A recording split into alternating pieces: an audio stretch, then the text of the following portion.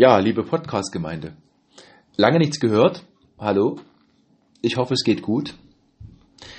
Ich habe mal den Bücherschrank durchgewühlt und habe was Spannendes gefunden mit dem Titel Heilkräfte der Farben.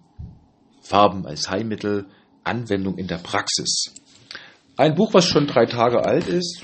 Es ist sogar noch der Preis eingetragen mit Kugelschreiber der Buchhandlung wahrscheinlich. Da steht DM 20, also 20 deutsche Mark. Da gab es noch keinen Euro.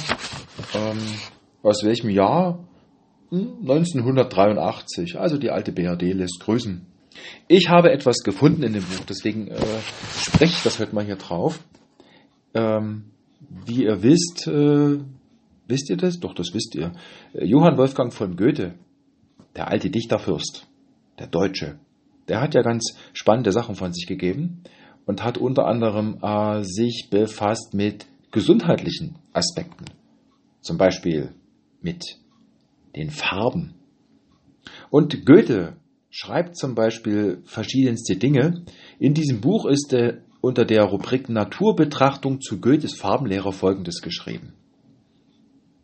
Ich, Prisma, bin ins Licht gestellt, zum Zeugnis einer besseren Welt, die aus der Dünste trübem Netz erkennet Gott und sein Gesetz.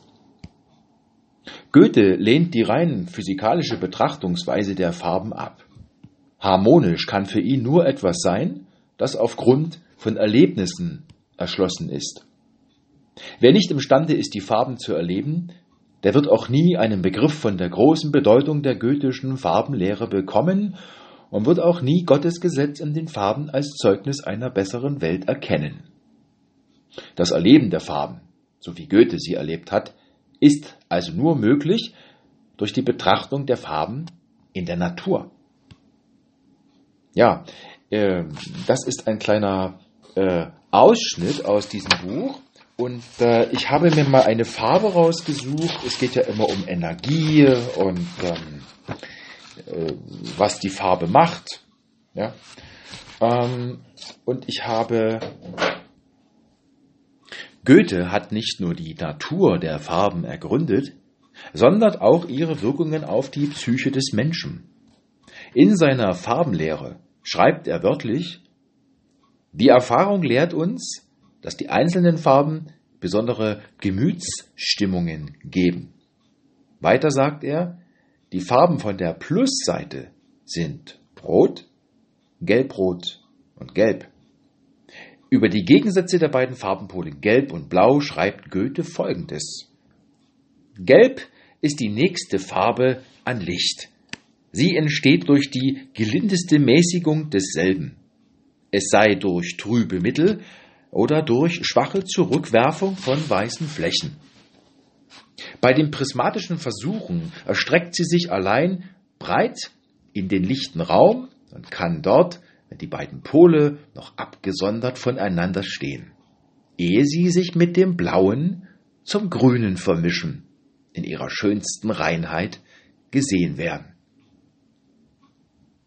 Ja, das klingt sehr poetisch auch, also wie Goethe das schreibt, ist sehr interessant.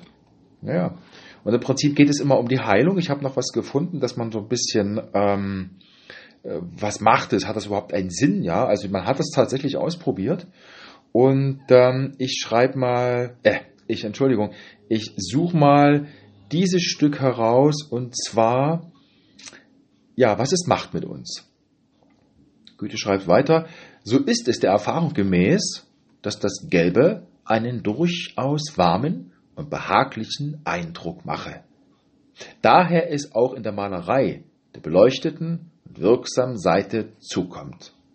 Diesen erwärmenden Effekt kann man am lebhaftesten bemerken, wenn man durch ein gelbes Glas, besonders in grauen Wintertagen, eine Landschaft ansieht. Das Auge wird erfreut, das Herz ausgedehnt, das Gemüt erheitert. Eine unmittelbare Wärme scheint uns anzuwehen. Ja, es gibt zum Beispiel gelbe Sonnenbrillen, fällt mir ein. Ja, in diesem Sinne, denk mal über die Farbe Gelb nach, was es mit einem macht. Oder wenn man keine Brille hat, was es mit einem nicht macht. In diesem Sinne, tschüss.